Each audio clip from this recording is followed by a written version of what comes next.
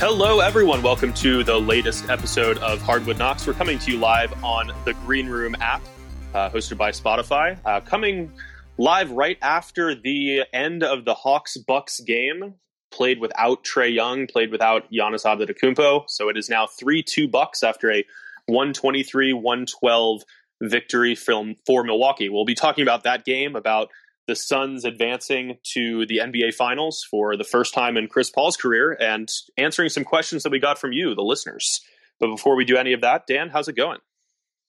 I am, as you know, a bit frazzled at the moment, but Noah says it is 11 o'clock. Hey, we're doing a bonus mailbag for your weekend travels. That is what's happening here. And we're going to have a special podcast to release on Monday for y'all. That's why we're doing this now. Don't complain about the extra content, Noah. Jeez. It was disappointing to not have Trae or Giannis in this game, but I obviously care about their long-term health more. You did say, though, well, I guess, how are you doing? I guess that matters more, theoretically. I'm doing all right. You said you had a rant. I've just been, rumor has it. I've been in a snarky mood all week on Twitter. I think I've just been easily irritated, and it happened again tonight. Just because I'm tired of the laziest, most cliche form of complaining about a team's performance, which is just citing a free throw disparity without any context whatsoever. And just, if your team isn't shooting as many free throws as the other team, it must mean that the refs are favoring it and rigging it, and Adam Silver is pulling the strings behind the scenes and has a desired outcome that he wants to see. The impetus for this was the third quarter of the Atlanta-Milwaukee game, in which Milwaukee shot 12 free throws and Atlanta shot 0. So, as a Hawks fan, I tend to have a lot of Twitter follows who are Hawks fans as well, and almost universally I see complaints about that disparity. Did you watch the game? Did you see Milwaukee attacking the basket on every possession, crashing the offensive glass, having I believe 6-1 offensive rebound disparity in that quarter? Did you see Atlanta settling for contested jumper after contested jumper every single time down the floor? If they got a switch onto Brook Lopez, here comes a contested step-back three-pointer with no hope of drawing contact. The Bogdanovic flagrant foul when he closed out on Chris Middleton in the corner was ridiculous. I'll give the Atlanta fans that. But this quarter could have had an even larger free throw disparity. And just citing that 12-0 number without providing any context whatsoever or looking at how the teams played, it's just lazy. It's just a cliche, and it shouldn't happen. It's ridiculous. I love spicy. That's my rant. That's my rant. That wasn't very snarky. I think that was more kind of spot on. What are you expecting leading into Game 6? It feels like it entirely depends on who's available, right? I mean, if Trae Young is going to play, dealing with a bone bruise right now, he was questionable for this game. He went through shoot-around and warm-ups and was then ruled out. So clearly, there's some possibility of that happening in Game 6. Then Atlanta has a much better chance, obviously. If Giannis plays, then everything changes, and we have no idea what to expect for that timetable. But if these current rosters, as they stood for Game 5, are in play again, I don't see a path to victory for this Atlanta team. They don't have a counter to an aggressive Jrue Holiday. I was telling you, Dan, before we started recording, if Jrue Holiday is the key to everything Milwaukee is doing on offense and is probing into the paint and setting up everyone and, initiating everything at the point of attack, and Atlanta has no personnel to stop him without sacrificing bodies on the wings, why is Chris Dunn on this roster? It feels like there's issues on defense. There's issues with the interior defense against Brook Lopez, who is far more aggressive in Game 5. There are issues on offense because ultimately, without Young, who is very much the head of the offensive snake on a nightly basis, where is the production coming from? Bogdanovic had a phenomenal shooting game. He was really the lone bright spot for Atlanta in this Thursday night contest. But you have Lou Williams initiating, you have Bogdanovic initiating, you have Kevin Huerter initiating, and none of those guys are who you want to get everyone involved. And the strength of this Atlanta team is how diverse the offensive attack can be, but you need someone who can set it up. And there isn't an answer to that question unless Young is healthy. So unless the availability of the stars changes, it's not going to go well for the Hawks, I don't think. It's probably in their best interest. Like, even if Giannis and Trae are both back, I think that's a good thing for Atlanta. Do you, my writing teachers, let's go from Tony. Tony, welcome to the room. So after Atlanta spent this money in free agency on Bogdanovich, on Gallo, on Chris Dunn himself, he was injured for a long time, but they've just not used him, basically. And he was never going to be the initiator for them. Is it a concern for you that they don't have that, or do you envision them, if they're healthier next season? Even Hunter, because he was doing, people forget, he was an on-set candidate for most improved player, was doing more stuff off the dribble. But I think Bogdanovich would come closest to being the guy closest to being able to run lineups without Trae. And so if he's not that guy, and he is banged up, but if he's not that guy, then you still don't have that guy. No, I think you need to search long and hard for a viable backup point guard, because Trae is ultimately irreplaceable, and this roster is built around that irreplaceability. But even when Bogdanovich is playing well, even when DeAndre Hunter is available, you still need that second point guard, and it's just not there right now. Dunn has not panned out, whether it's because of the injuries that prevented him from really being worked into the rotation. They made the move for Lou Williams, who had a great scoring night, but a lot of turnovers.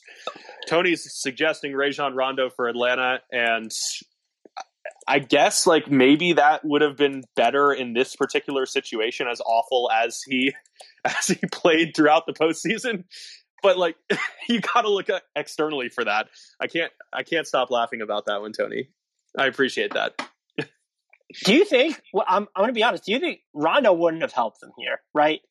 No, he wouldn't have helped them. I don't think. Yeah, I mean, he wouldn't have helped them. He might have been like more useful in this specific scenario when you just need someone to get everyone involved. But even then, like, there are so many shortcomings. I'm not sure that's a great idea. Hey, look, Cameron Payne's music might be playing during the offseason. That could be someone that they would target. That could be really fun. I think you could ultimately like kind of run it back. You just need that one supplementary piece. This is not an indictment of the core. You need moves around the periphery, because you have to be able to account for a situation like this where Young isn't available for a game or two, or to prevent him from needing to play 40 minutes a game. My thing is it kind of is an indictment on the core at this point, because the money they spent, look, they're further than anyone expected. I don't want to hear, we did the whole viral asterisk rant between you and I last time, but they're here. And so they're close. But the fact that that's still, after what they did last offseason, that this is their biggest hole. And again, it wouldn't have mattered. Trae Young sits out. You have someone to run the offense. It wouldn't have mattered. Like losing Trae Young, even against the Bucks team doesn't have Giannis, you're screwed. But overall, the fact that and they did tread water at points in the season without Trae Young, but the fact that this is still kind of your problem, I don't want to say it's an indictment of last offseason, but I actually think it's a pretty big deal. It is a pretty big deal. There's no doubt about that. I do like Tony's more serious suggestion of TJ McConnell for Atlanta in free agency. That would be a fun fit, but both for the point of attack defense and for the initiation skill. Not a super glamorous signing, but I think that's the kind of move that these Hawks need to be looking at. It's also a little bit tough to get a full picture, because as much focus as there's been on injuries throughout this postseason, I'm not sure that there's been enough attention paid to just how injured this Atlanta team has been throughout the entire season, because it did prevent continuity. It did derail the Hunter improvement and the Cam Reddish experiment and all of these pieces who are now attempting to play integral roles in such a high pressure situation and really adjusting on the fly. So maybe had the injury bug not been quite so pervasive throughout the regular season, we aren't really having this conversation, because the team has figured out better ways to initiate offense. I want to ask you this last question, though, and I'm not trying to, I feel like this is kind of raining on the Hawks' progress this year, which is unfair a little bit. But with the wings, when you look at Cam Reddish, Kevin Huerter, DeAndre Hunter, and how close all of them are getting to being on their second contracts, is this a point where you consider maybe consolidating those, using those in addition to other stuff to find the piece that you're talking about, or you're very much, Tony East mentions TJ McConnell in free agency. You would rather go that route and have what projects as like this. Yeah, well, they've even gotten like good minutes from Okongwu at points during the postseason. That's like a 12-man rotation. I've been really impressed with him. So theoretically, you're at the point then where it'd be like this, you're going to prioritize depth rather than trying to consolidate into maybe someone who's because I don't know that you can, we saw it in Phoenix this year, but there was also in Phoenix, you could have Chris Paul or Devin Booker on the court at one time every game. The Hawks don't have that yet. That like, it's Bogdanovich isn't the same. Gallo certainly isn't the same. So would you be opposed to using those guys, maybe not alone, but consolidating some of that young talent? Or do you think that's sort of an overpay when you're talking about someone to supplement Trae Young's offense rather than getting this other star? I would be good with that. I mean, I think what you're suggesting is like packaging together Reddish, Huerter, and a couple of picks for like Damian Lillard. And I think that's a great idea. That's too much. I can read the subtext. I can read your subtext here. I have the benefit of looking at you on Skype while we're recording this, so I see it in your eyes. All I'm going to say is, if you're doing that deal, Portland probably to send you back Robert Covington and CJ McCollum too. Like that's way too much value to give up for Dame. But in all seriousness, I do wonder if Atlanta is kind of a sneaky inclusion on the star market if someone, Bradley Beal becomes available. Does Atlanta have enough pieces that could be packaged together in a consolidation trade to look at that kind of option? I think they would be, just because of all the talent. I think they're more likely to now because of how these pieces have shown out. I mean, we saw Huerter perform in a big game. We've seen, Reddish is back and at least doing something now. Who knows what to expect from John Collins on a nightly basis at this point, but the pieces are there. I'd be curious, does that skew too much towards all offense? But I guess it doesn't matter because Bradley Beal and Trae Young are not what you would consider two-way players. And that's where it would sort of run into some issues. But I would be all for the Hawks going that route, to be clear. I would as well. If nothing else, it would be fun. I think we have to pour one out for the Suns before we get to, Pascal Siakam in Atlanta. That's an interesting one. I like that. That's an interesting one. That's just, does he really give you secondary shot creation, or is he just going to dribble and spin? I call it. He could spin his way around a lot of stuff. Yeah. Just not that suggestion was also defenders. Courtesy of Tony East, longtime friend of NBA math and both of us. Tony, if you want to speak at any point, we are more than willing to have you on as well, just so you know. And immediately followed by a request. Yeah. How's it going? I'll talk for a few minutes. I'm about to record my own pod, so I need to warm up the vocal cords, That's perfect. Yeah, if you need to sing any vocal exercises, plug away. No, I will not be plugging. But I will. It's Locked On Pacers. Listen to it. I've been on it, so they definitely slum it from time to time, but it's a fun podcast. Yeah, when this Warriors Pascal stuff came out, I was like, wow, why would they trade Pascal? But irrelevant to that, I thought about Pascal and the Hawks. I was like, wow, that actually kind of makes sense.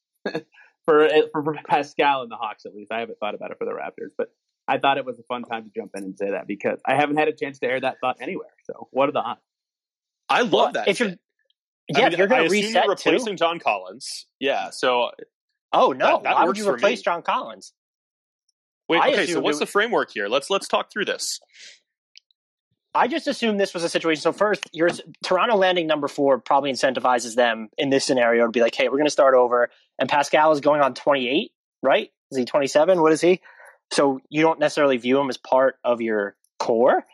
And why wouldn't you pair him with John Collins? They complement each other, no? Or do you think you're not getting enough rebounding up front or something? Masai Fromel, will you please listen to my offer very quickly? I'm ready. Okay, Danilo Gallinari for money purposes. Very, very minimal important value here. Cam Reddish, the 20th pick in the upcoming NBA draft, and DeAndre Hunter. Do we have a deal? Or have I oversold my hand? I don't know if that's enough for Toronto. Yeah, you're right. But then what else can the Hawks do that doesn't make that just scary for them? Okongwu, was he in that deal? I didn't hear his name. No, I feel like that's close, though. I think Hunter's trajectory at the beginning of the season at least makes it close enough to the point that you can probably throw in a few future draft considerations and make it happen if Toronto is sold on going the rebuilding route. And if that's the case, like, yeah, I'm good with that. Okay, there we go. See, the other thing with the Hawks, and you guys were kind of hinting at this before we postmortemized them completely, is like, I would worry about them running too fast. Like, you really overexceed expectations in year one, so they do something like that, and then it doesn't help them enough, and they don't have the asset pool anymore. But Pascal is close to being the guy you do it for, so I thought it was very interesting. I do think he's a guy you can do it for. But yeah. I do think, like, this roster, my only rebuttal to that point is that this roster feels like it has reached a point where you can kind of straddle those two timelines. There is enough youthful intrigue that you can continue to progress that way because you're not throwing in every chip. Even in this scenario, you still have Okongwu there. You still have Herter. You have more room to re-sign Herter. You don't know what you're going to do with John Collins. So I feel like Atlanta has become the rare team that can kind of get ahead of its skis a little bit because it has that fallback option.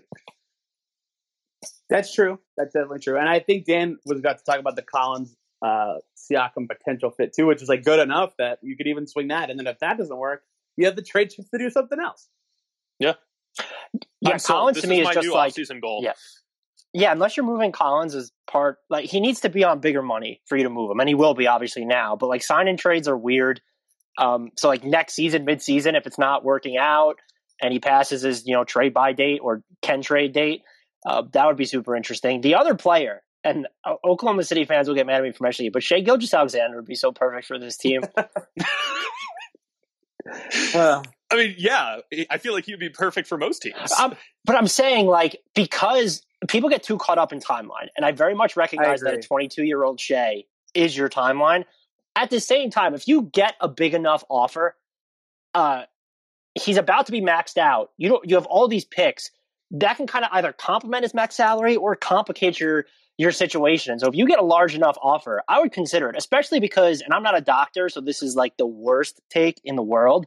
Whenever I see like plantar fascia injuries, I get super, super nervous. And so if Toronto, let's say Toronto came and said, we'll give you number 4, Anunoby for Shai at number 16 and like Kendrick Williams or something. I'm going to consider that if I'm Oklahoma City, and I'm not going to lie. If the Hawks threw the bag at me, and the bag being Hunter, picks galore, Okongwu, I'm gonna think about it. I mean, you said the magic word for Sam Presti already, which is picks. So once that enters the equation, who knows what the hell is going to happen? Tony, yeah, he's going to campaign to increase to 20 roster spots per team at some point, I'm assuming. Right. But Tony, before you have to go record, you want to answer one of our mailbag questions for us? Oh, yeah. Is it about the Pacers by chance? I have no idea. Dan has access to all of them, so he's going to throw something your way. I like mailbag. Do you care? We don't have a Pacers question, which... no, I don't care. I like talking about other teams. I talk about the Pacers enough. Okay, where do you rank? This question comes from... Well, I'm not going to say where it comes from because then it spoils it. Where do you rank DeJounte Murray on the point guard list? And this comes from Weejante Worry. So... Wow. I don't have a list of point guards in front of me, but not maybe top 20. Is he the best point guard on his own team? I'm a big Derek White guy. Is that a hot take for the show? No, also because DeMar DeRozan is technically on that team. Yeah, true. He's also a point guard now. Yeah. How about this? Let's frame it. Let's make you throw him on the crystal basketball scale here. Oh, okay. Yeah, I can do that. Is 8 All-Star or is 9 All-Star? 9 is All-Star. 8 is high-end starter. I think I'd do 7 or 8. Let me think about that. His defense is like phenomenal. I don't think, like, if I could write about anything, I would want to write a piece about his defense at some point because it's very good. But his offense is not that like unrefined self-creators are the hardest players to grade, because you never know if it's going to come around, and they could just be like Eric Bledsoe on offense forever, and that's not good. So I like DeJounte, but he's kind of older for a young player, which is an oxymoron, but you know what I'm saying. And younger than Derek White still, right? Derek White is very old for a young player. Yeah, definitely. But he's definitely good, like solid starter for a long time. But I don't think he'll ever reach the All-Star level. So yeah, 7 or 8 on the crystal ball scale. I'm in the same boat. I think I'm leaning a little more strongly towards the 8, just because of this improvement he showed as a finisher this year. Like getting to the basket a little less frequently, but he could knock down everything in that range, whether he was finishing with power or using an increasing arsenal of tricks around the hoop. 64.9% within 3 feet. Like that was a big stride from the last 3 years, or the first 3 years of his career, I should say. But yeah, I think that's the right range. I think also Sorry, go ahead. No, I was just going to say his decision making as an initiator has gotten better. Part of that might be because they've given some of it to DeRozan, so you've seen his turnover rate sort of go in the right direction. But even in transition, he feels like he's smarter there. And I think this was year 2 of him shooting 45+% between 10 feet and the 3-point line. So there's that in between game there. And I do think I said this about Marcus Smart before he kind of turned. A willingness to shoot threes is important, even if they're not falling at a high clip. And so the fact that this season he attempted 3.3 per 36 minutes, not a ton, but a career high, and is continuing upwards, that absolutely matters. I just don't know if he's ever going to be the guy that hits these off the dribble jumpers. Like even his in between looks, they feel like very slow paced and methodical, and you can see them coming from a mile away, where DeRozan can use more of his changes of directions and is a little bit quicker with his shot motion. Yeah, he's got a little bit of Oladipo-itis, where there's like 1 in every 10 games where like the second he catches the ball, like I can tell you what he's going to do. It's so weird. There's some players where they just have those games where like even you guys and I, like as fans, not even playing in the game, or like hardcore scouts, we're like, oh, I know he's going to shoot like on this touch. You just know. And Depot is really bad about that. And Murray is a little bit bad about that, and especially when he's got that slow-ish midi game. It's not there. If he had a floater, I think he could potentially reach All-Star level at some point, but he doesn't at all. Like that helped Caris LeVert's development a ton as he got that floater, and then he was way harder to guard on his drive. So that would help him a lot too. I do like him. He is good. Like watching him and Pirtle defend pick and rolls is outstanding. They're so good at that. But his offensive ceiling just scares me just enough to not know where to put him. As soon as you said Oladipo-itis, my knee started hurting, and then I realized it was just because I was sitting funny. I still keep reading that he wants a max this offseason. I'm like, oh boy, oh my. Right up there with Dennis Schroeder wanting 9 figures in his next contract too. I aspire to have that much self-confidence. Tony, we did actually just get a Pacers question to come in. Oh, really? Okay, I'll answer a Pacers question. It's literally 3 words. Comes from Rob Sager. Turner or Sabonis? Oh boy. Have you guys seen the video? Just so you know, we only have like 30, 40 more minutes of recording. Have you guys seen the video of the comedian who's like pretending to be an IKEA worker making fun of people who ask stupid questions in the store? It was very funny. So I have a screen cap of that video of the part where he says, "And what do your eyes say?" And I know that if you haven't watched the video, you have no idea what that's in reference to. But I have that screen cap because sometimes I use it for basketball analysis. And it's kind of strange because I really like Myles Turner. I think he's very good, especially in the right context. Incredible defender.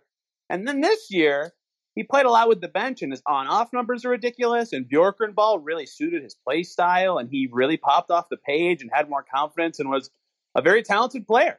And now all these people are thinking, hey, maybe Myles Turner's a little better than Sabonis, or he's got more value to this team, and they could trade Sabonis if it's a big haul. And sometimes I just want to reply with the "what do your eyes say" meme, because when you watch the Pacers, Sabonis is just better. He's just a better player. Like he has the ball a lot, and people point to his touches as a negative, but like he does something good with it all the time with his handoffs or his screens or good finishing, or he's even got a decent jumper from 15 feet. And he's a good defender of centers. When they made him chase guys around the perimeter all season long, which I'm sure you guys read a bunch of stats about, he was miserable, but he's a good defender of centers. Really likes his team, likes being a pacer, and is just a better player, right? So it's what's your eyes say for me? So my answer is Domantas Sabonis. He's better. That said, I do really like Myles Turner. So I hate answering that question, but it's Sabonis for me. My follow-up question there is, are you aware that Myles Turner and Dan are best friends now? Oh God. No, Myles Turner was so mad when I didn't put him on my projected top 3 ballot for Defensive Player of the Year after a month into the season, and I did it rather than a live look as where I thought it would end up. I DM'd you about this. I remember that. Yeah, it turned out I was right, but I do regret the way I approached it because there was way too much confusion on Twitter, and the Pacers account was mad. Miles Turner was mad. So I regret that whole situation. But I'm sure that was the most common question that you've been asked by people in general who aren't like nitty gritty into the Pacers. My stance on it, I agree with everything you say. My other thing is like, is it weird to think that you can get more value for Turner on the trade market than Sabonis because for Sabonis to be most effective, he has to be allotted a certain usage, a certain number of touches for his impact to really be felt. Whereas Turner, because of his defense, and then the fact that he just spaces the floor at a position where that is still a commodity, even when you're not shooting league average from three, that teams are going to be more inclined to give up more assets for him rather than Sabonis. Yeah, it's interesting. Like Turner basically is plug and play, right? Like he shoots threes well enough, especially for a center, to fit on any team. And when you're a top whatever, I don't want to get you in more trouble, but top whatever high number or low number position on defense, right? Like he is defending centers or defending in general. Yeah, you have value on literally any team. You can play center on any team. You don't need that many touches, and you'll be super important.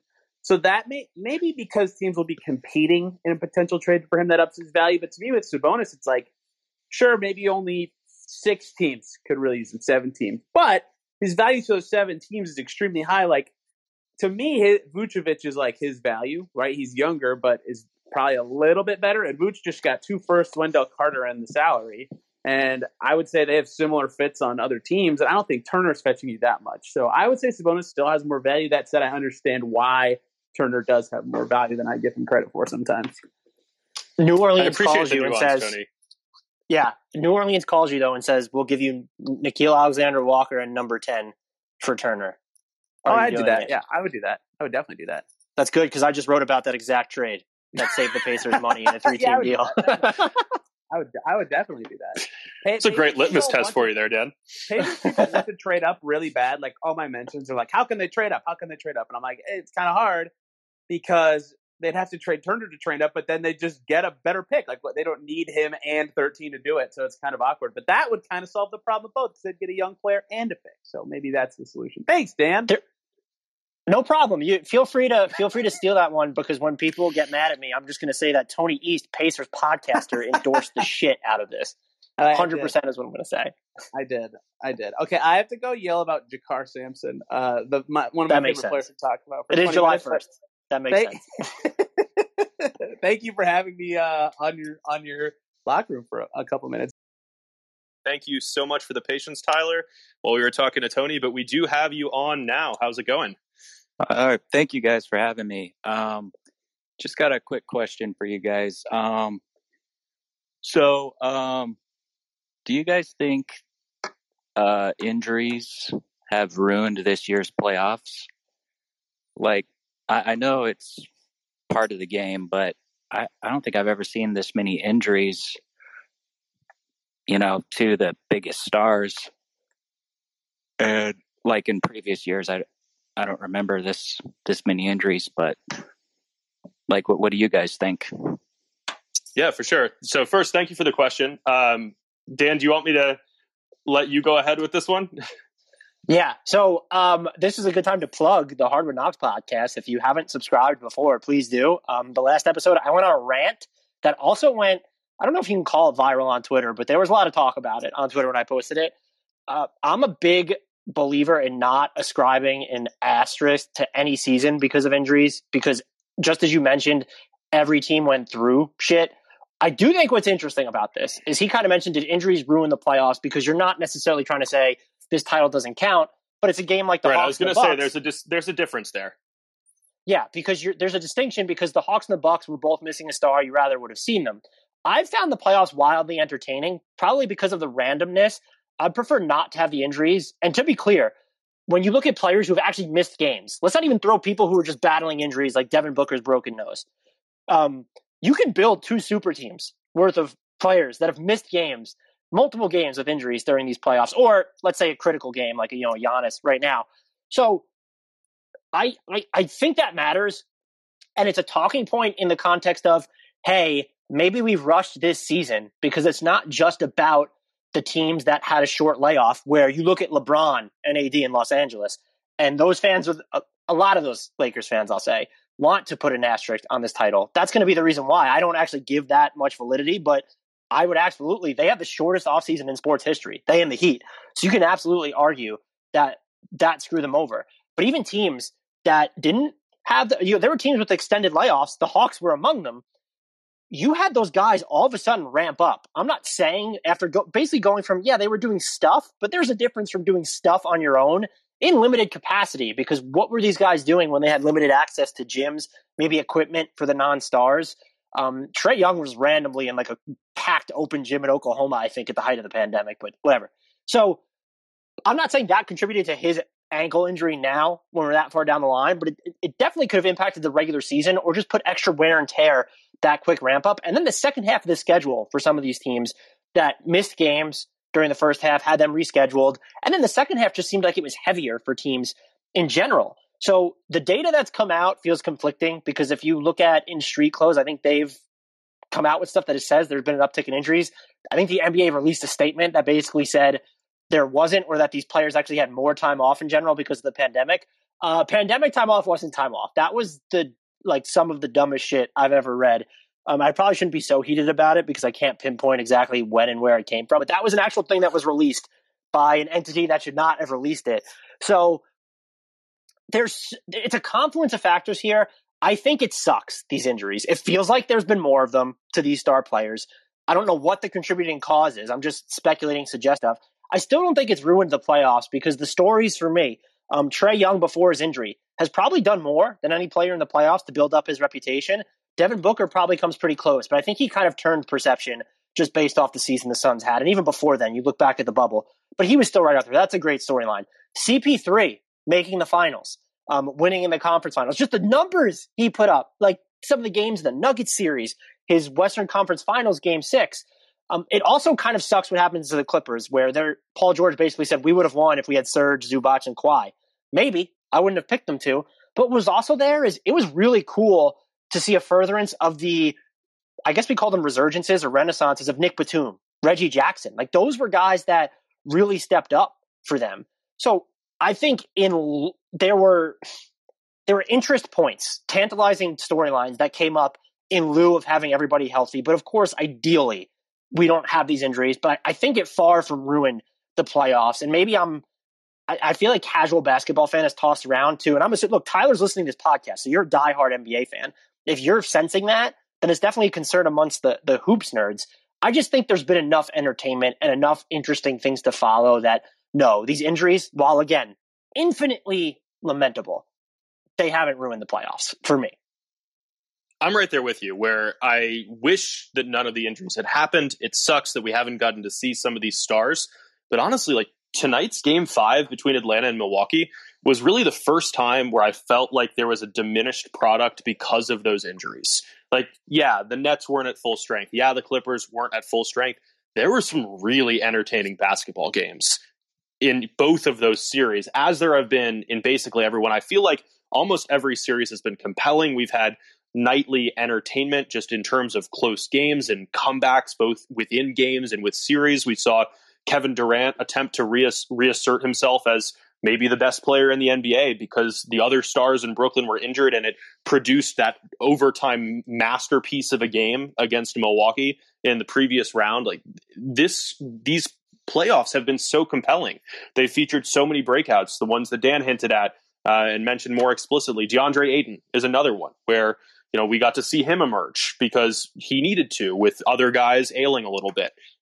It's just one example after another of how deep the talent pool is in the NBA and how competitive and entertaining these games can be, even without the most marquee names available. So I totally understand the question. I totally understand why people are frustrated, upset that they haven't been able to watch some of the best players in the world play basketball, some of their favorite players in the world play basketball.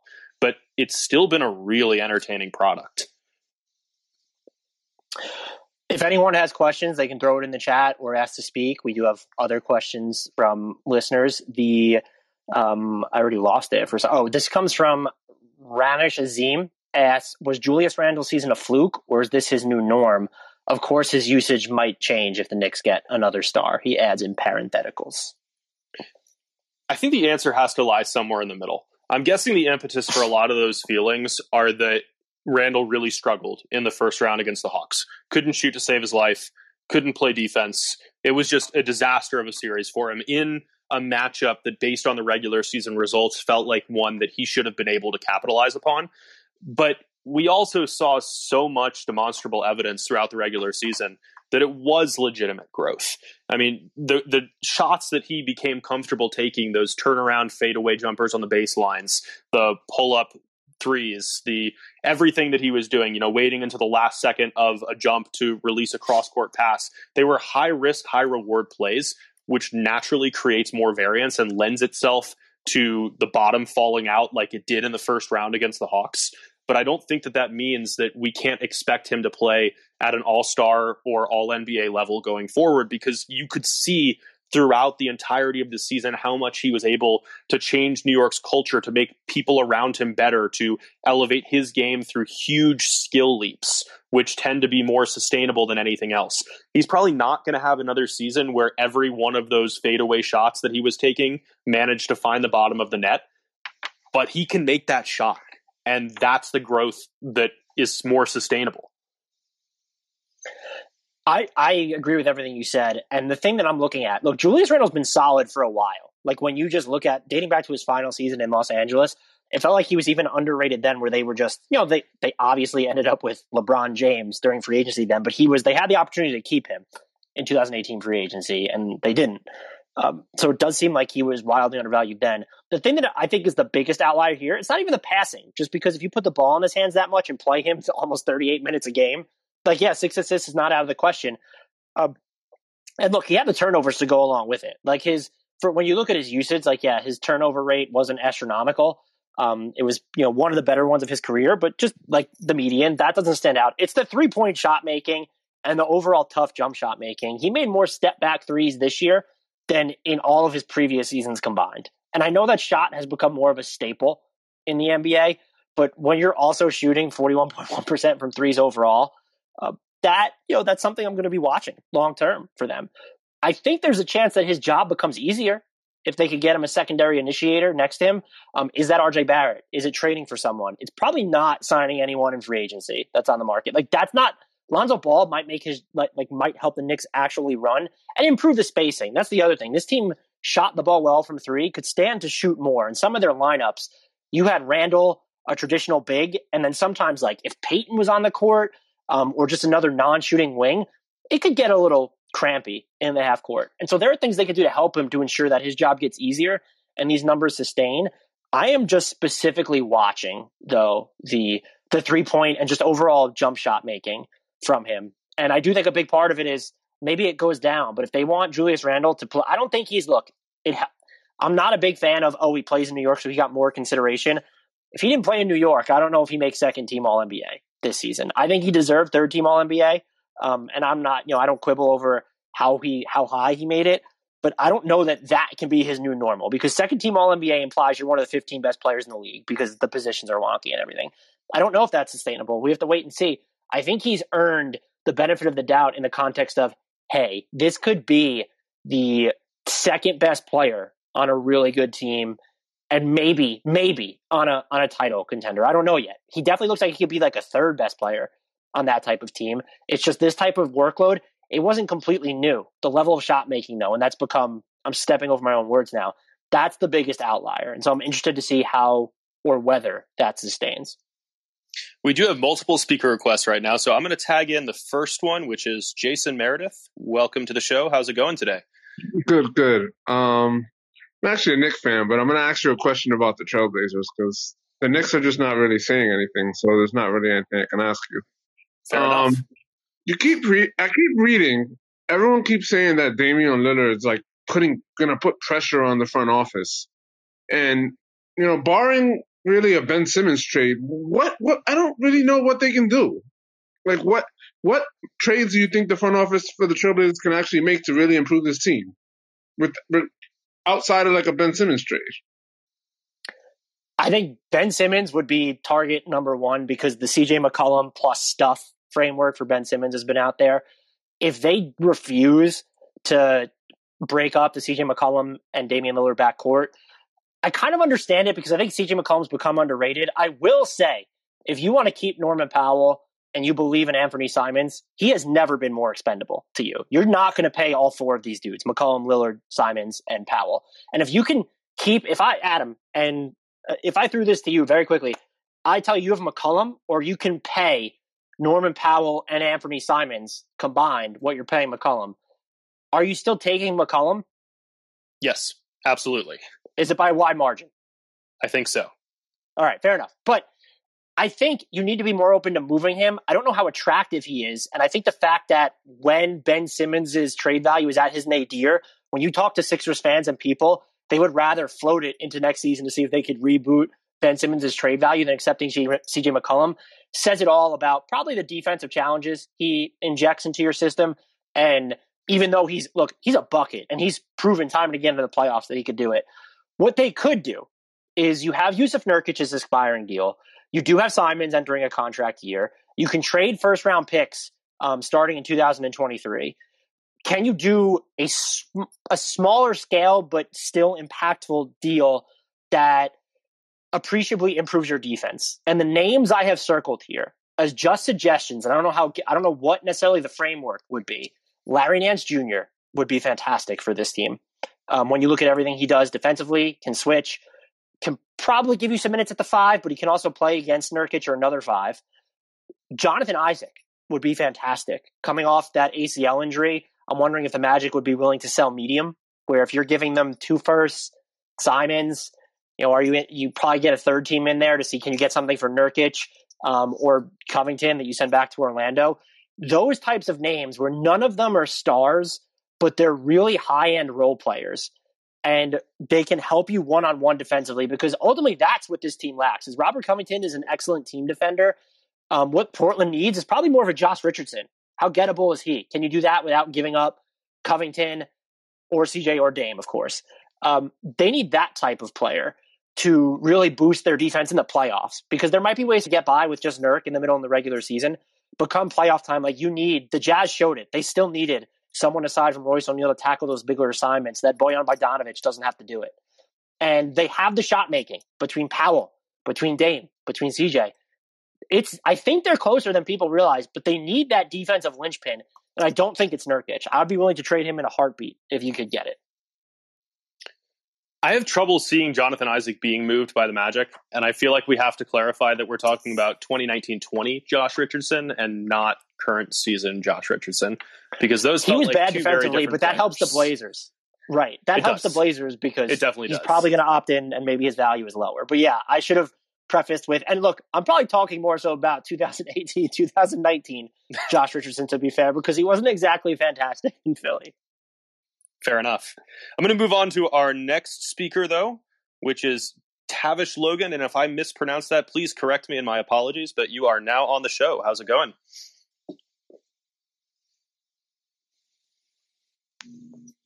Hey, you guys there? We are here. How are you? Hey, I'm doing great. So I had 2 questions for you. I know you guys were talking sort of long-term stuff, and my second question is sort of a hopeful question. But the initial question is, who do you guys think the Suns should be rooting for in this next game? Do they want a longer series, or do they want, like a quicker game? How much, injuries have been a huge part of the playoffs. So how much does extra rest affect their performance? Yeah, with that one, I do think that it is in Phoenix's best interest to have the Eastern Conference Finals go 7 games, because this second half of the season has been so condensed, and the playoffs in particular have been so condensed, where there isn't the typical, occasional 2 days of rest. It's 1 day off, it's playing the next day, it's 1 day off, it's playing the next day. And given that you're still trying to make sure that Chris Paul is in fully functioning form, and that Devin Booker has had as much time as possible for his broken nose, potentially twice broken nose, to heal, that it does make more sense for them to root for the series to go as long as possible with Atlanta winning it, because ultimately they have counters. The Suns probably have defensive counters for both Giannis Antetokounmpo and Trae Young. unlike many teams. But I do think that Atlanta is the better matchup for them because they can throw bodies at everyone. They know that they can score. They know that they can defend. And ultimately, Atlanta is the less experienced team with players who you're not sure that they're quite as reliable. Yeah, the only thing I would add to what Adam said is just that they have even more options. The Hawks are easier in general, but they have even more options to throw at Atlanta than Philly did. Just because like Ayton against Collins is different from Embiid against Collins or Embiid against like there are just so many different things they could do. And the fact that they're built to play small when Atlanta goes to its all offense units, there's a chance that that's a very quick series because between Mikal Bridges and Chris Paul with Trae Young, and then you're still going to have Jay Crowder floating around somewhere out there, and Torrey Craig can help out on Trae Young, and has been fantastic, by the way. How about, Torrey Craig going up against the Bucks in the finals? That's going to give Milwaukee some, like, PTSD because they gave him away for nothing. And Denver, too. But, and also, just if Trae Young's ankle is like, what if the Hawks make it? They won't. What if the Hawks make it out of the East and Trae Young's still injured? It's much easier to beat the hobbled Hawks even than the Bucks. So I think they match up well with both teams, but I would agree that you'd prefer to face the Hawks by far if you're Phoenix. Hey, thanks, guys. Second question real quick. Long term, I'm a big Memphis Grizzlies fan, been a big fan for a while, and I just want to know, who are the names I should look out for, the people I should look at that I should be excited for, like older players, younger players, just anyone who's available. I know you guys clearly know the cap and what the market looks like. So interested in your insight, and thanks for taking my call. Absolutely. Thank you for asking the questions. All right. Dan, I'll let you go first on this one since you're much more of an off-season guru than I am. Yeah, so when you look at free agency this summer, the Grizzlies can have cap space if they really want it. I would argue that even though he's been terrible for them, the fact that they took on so much money in the first place to get Justice Winslow, keep him, operate as an over the cap team, and you can use your mid-level exception. I don't know who that puts you in play for because then you're using a tool. It's about $9.8 million this year that a lot of better teams and more glamour markets are using. What I was talking about on Twitter the other night is I'm wondering if, and I'm using this first example isn't perfect because he ended up leaving, but Paul George was traded to Oklahoma City. They convinced him to stay. And while he eventually wanted out, they got a caps lock haul for him. Toronto traded for Kawhi. He gives them one season. They won a title. The Suns, they trade for Chris Paul on a contract year. I know a lot of people didn't expect him to exercise his player option, but given how well he's played, I think it was always on the table. You might win a title and you made the conference finals. I am hoping that this emboldens teams in non-glamour markets. I hate calling it small markets, but let's say non-traditional markets to go for it when these types of players become available or to initiate talks to force them to become available. And when I look at Memphis, they're situated to do some things.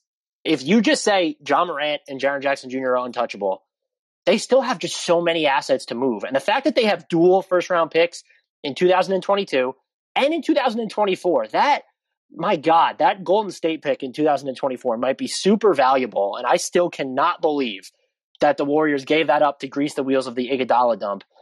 I would like to see Memphis this offseason, given what they've done the past two seasons. The names I am zeroing in on would be, I think one everyone's going to mention, Bradley Beal. The fact that he's a little bit older, has a player option, that would be his technically fourth contract because he signed an extension already, might have more of an idea of where he wants to go, turns 29 next June. Not the ideal one. The one I'm actually circling, because I don't think he's someone who would be, I have to go to a Knicks team. But Zach LaVine, just so in line with the windows of Ja Morant and Jaren Jackson Jr.'s best years.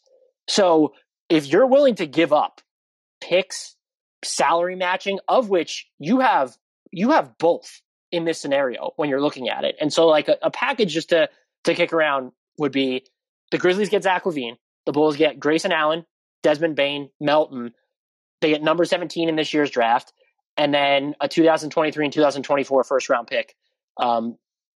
You have the 2022 picks to dangle in there too. That doesn't have to be the exact package. I think it depends a lot. If Zach LaVine doesn't ask for out from Chicago, you have to give up more. If he asks for out, maybe you're able to not give up Desmond Bane in that scenario.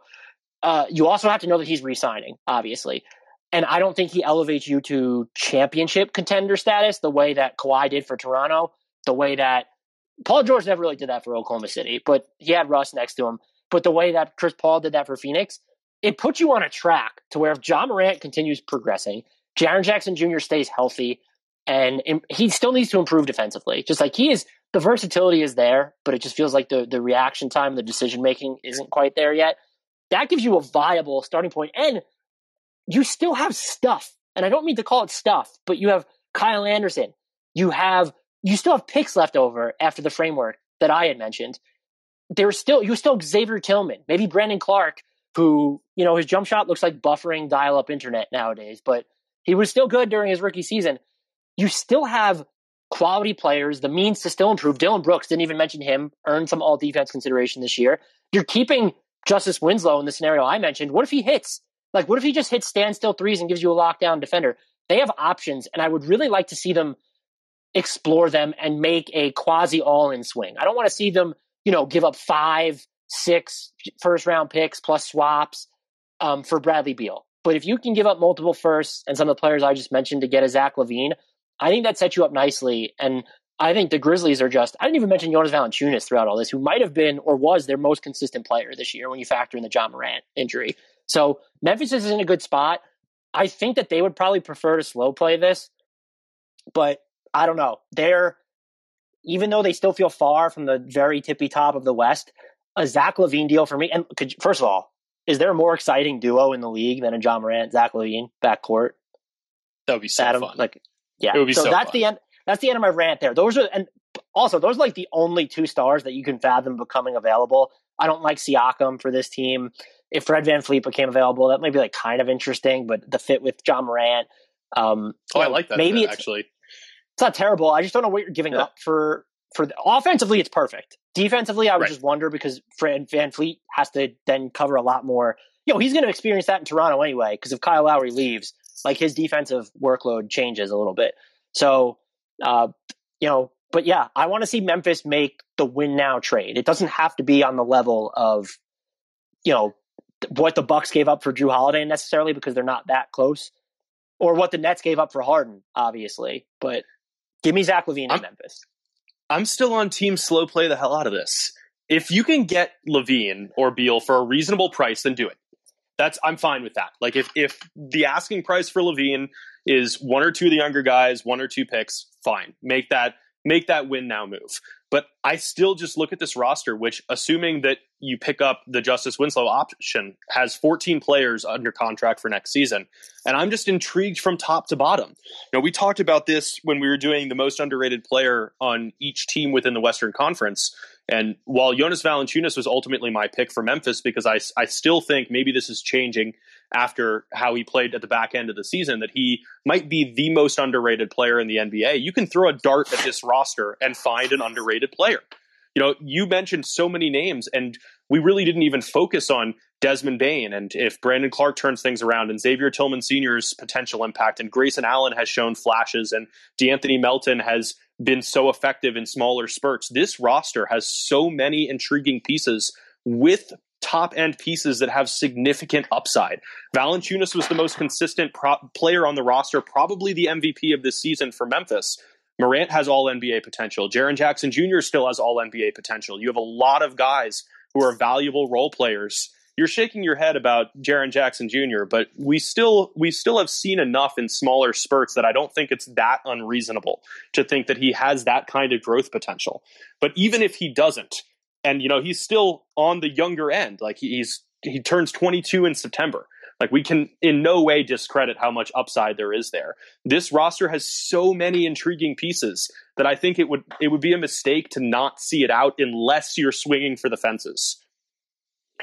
But that would be my question. Where are you getting that guy from? You need the second guy. And in today's NBA, the second guy probably isn't going to be Jaren Jackson Jr., even if he peaks.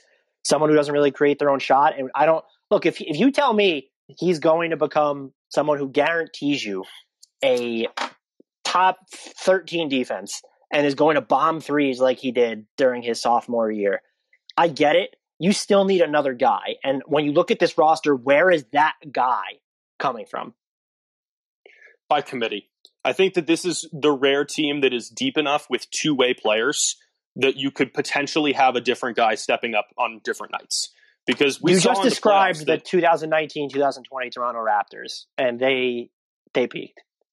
They weren't enough. That's just I think if you're Memphis, maybe that's fine, but I would aim for something bigger. I mean, I think if you slow play it, you're looking at a higher variance range of outcomes, but I do think that outcome includes a potential championship down the road, assuming that you get the growth that we're expecting here. It's a riskier play, but I do think that ceiling would be there. If you told me you wanted to wait a year before making the all-in play so you get a better feel for what Jaren Jackson Jr. is, I kind of understand it. But then you're in a situation where, there's always a next star up, but Bradley Beal and Zach LaVine are suddenly off the table in that scenario. And so it's harder to seen, how many stars in the last few years have we seen become available who we had no way of expecting them to become available? Well, there's multiple examples from every offseason. I do think that there's enough youth and upside here that you're not ruining the hand that you have for potential trades, especially because that 2024 Warriors pick could only become more valuable as time progresses. And we see that the Warriors aren't making a leap back towards championship contention. They might, but it might look more valuable too. You talk about a team that needs to trade for Zach LaVine. Golden State's up there. If you're telling me that you want to wait a year before making the all-in play, as long as you recognize that we're approaching a point where they probably need to make some sort of double down outside of the current roster. I think this conversation is a lot different and has a lot more urgency next year. All right. I'll accept that. I'm not about it. It's satisfactory. That's usually good enough for me. We have other questions here. Let's get to see if we can get to them for a couple quick ones. Fred asks, is Zach Collins' career over? Zach Collins to date has missed exactly half of all possible regular season games that he could play in. He had the left shoulder injury that hurt him at the beginning of the 2019-2020 season. He came back, but he was eventually out for the season because of a left ankle injury, which surgery in August then kept him out for all of this season. He ended up refracturing that ankle recently. I'm not going to write off his career, but I would imagine with these injuries, he's probably not going to be the defender that he projected as, which was someone who could capably guard 4s and 5s and move on the perimeter. And then before he went down last season, was it? I can't remember what the season was, but he shot well from 3. It was in such a limited sample. It was 2 seasons ago. Last season. We still don't even have games. We still don't even have a reasonable sample to be he's a floor spacer. That's very much theoretical. So I don't think his career is over, but I'm very curious to see where his peak ends up panning out. And I hope that he's able to return because that sucks. You're young and there were high expectations. And I think this wouldn't have changed everything in Portland this season, but he very much, healthy Zach Collins would have made a difference for them on defense. Yeah, it's way too premature to say that his career is over.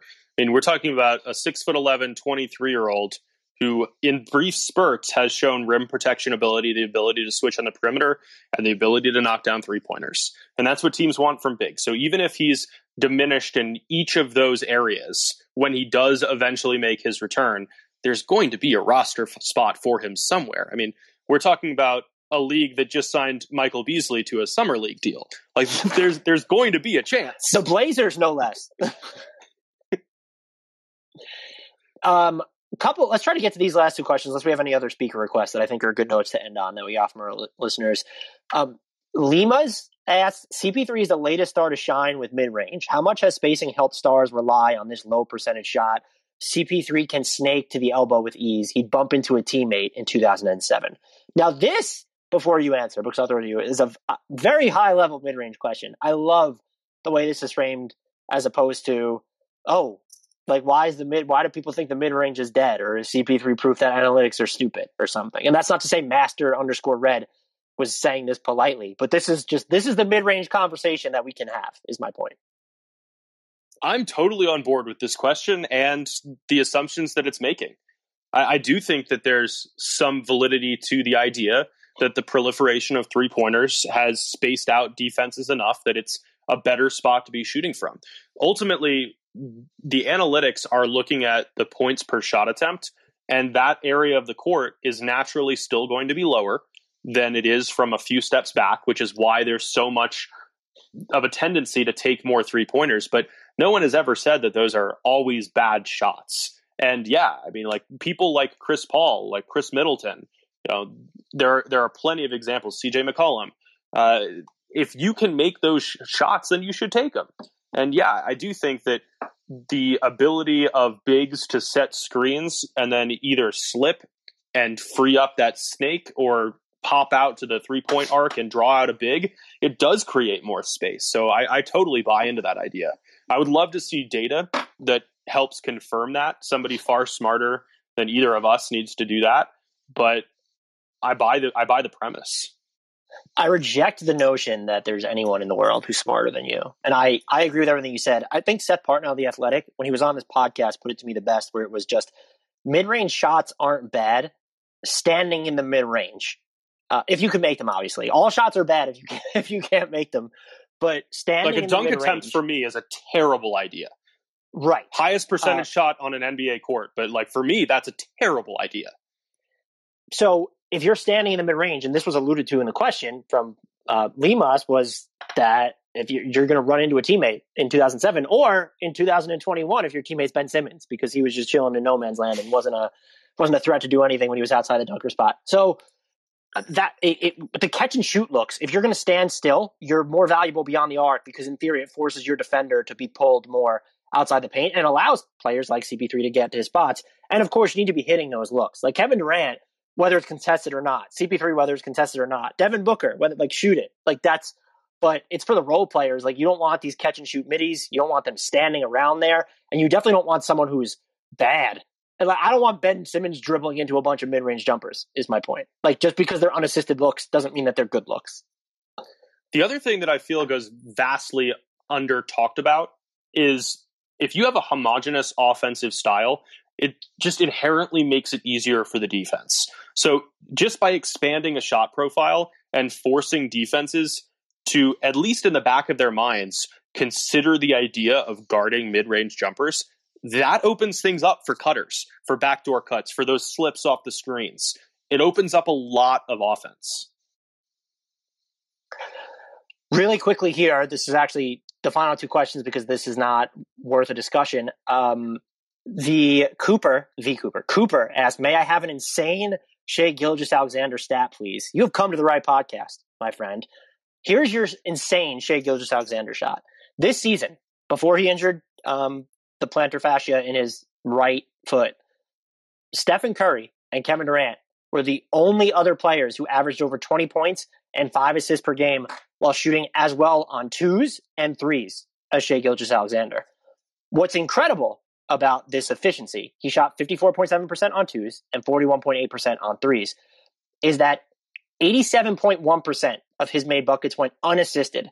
That is the highest share of made field goals that went unassisted by 439 players who appeared in at least 20 games this season. That is wild. And I think that is what renders the Shai Gilgeous-Alexander superstar trajectory valid, because he can be an offensive hub. If you're shooting that well on unassisted looks, it's game over. So he is fantastic. Do you have anything to add before I get to our final question?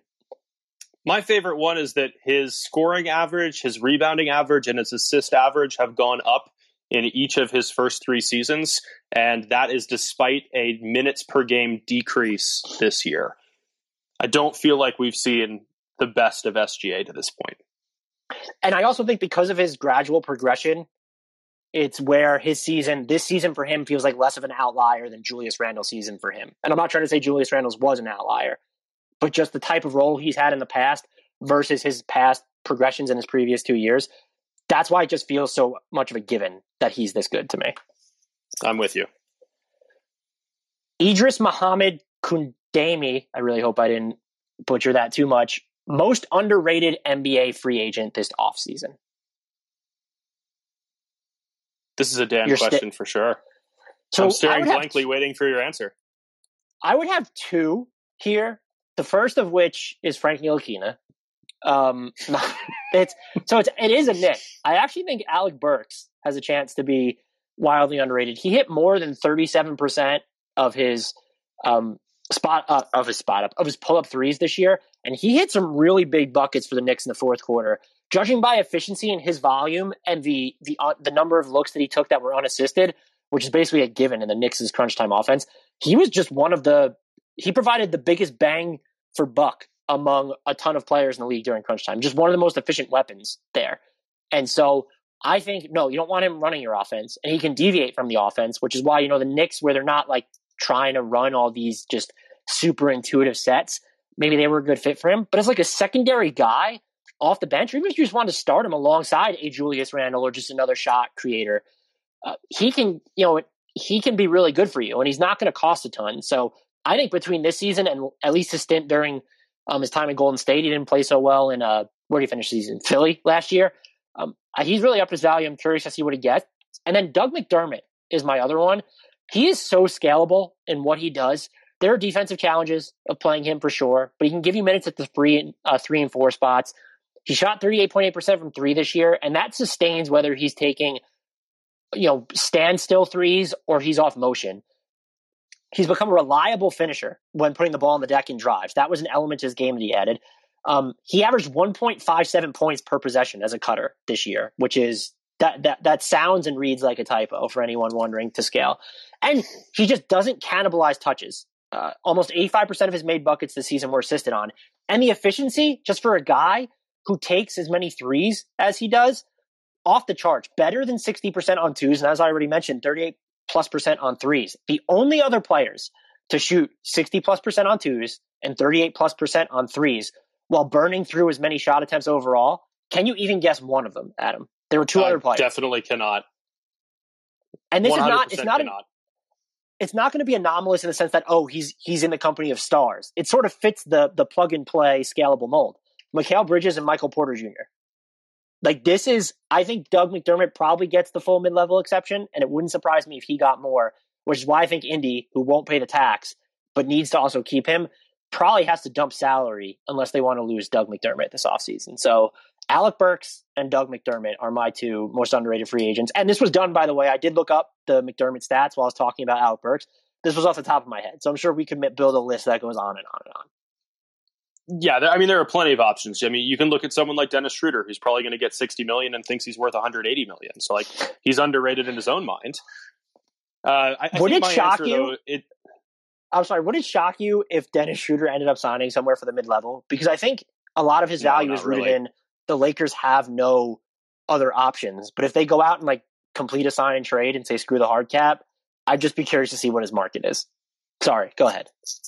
No, that's totally fine. I'm kind of leaning towards Lonzo Ball here. I know he gets a lot of attention, but I still don't think that people recognize how impactful he was during the second half of the season and the growth that he's shown. Whether he's going to be re-signed in New Orleans or end up in New York or somewhere else, I just feel like he's a drastically better player than the perception of him allows for him to be. And to me, that's what the underrated part means. It's where there's a large variance between perception and actual performance. If we're talking about someone who might sign a contract that is far too low for their actual value, maybe JaMychal Green, who's 31 but has shown that he can work in a lot of different lineups and has defensive chops and the ability to space the floor on offense, to switch on defense, a valuable role player. I don't see him signing a monstrous contract, but he can have a significant impact on any sort of contender. So as you said, there are a bajillion options, especially in a free agent class that is lacking in star power at the top. Just by nature, there are going to be a lot of bargains out there. Yeah, even a Bobby Portis or a Kem Birch at this point, those are all names to keep an eye on. And Spencer Dinwiddie could sign a below value contract just coming off an injury and a bad 3-game sample. I kind of expect him to get the bag, but yeah, if you're getting Spencer Dinwiddie for under $16 million a year, you've won. And I would agree with you on Lonzo Ball if you think that there's more half-court initiation in him. And I honestly don't, but I could see why people think that there might be. So, I feel like he's going to get near max money, and so that might prevent me from throwing him in there. This was great. This was great. Thank you to everyone who meandered in and out of the room for the past 71 minutes. We are Hardwood Knocks. So if you haven't checked us out, search Hardwood Knocks on iTunes, Spotify, Stitcher, wherever you get your podcasts. YouTube. We're on YouTube as well. Check us out. Subscribe to us. 5 stars only, please, on iTunes, and it helps us out a bunch. Leave a review. That helps us out even more. Download every episode. And again, we're everywhere. So subscribe to us. Until next time, we leave you with the shout out to the one, the only, the single most underrated free agency in the history of NBA free agency, apparently. The eventually $20+ million a year player, Lonzo Ball.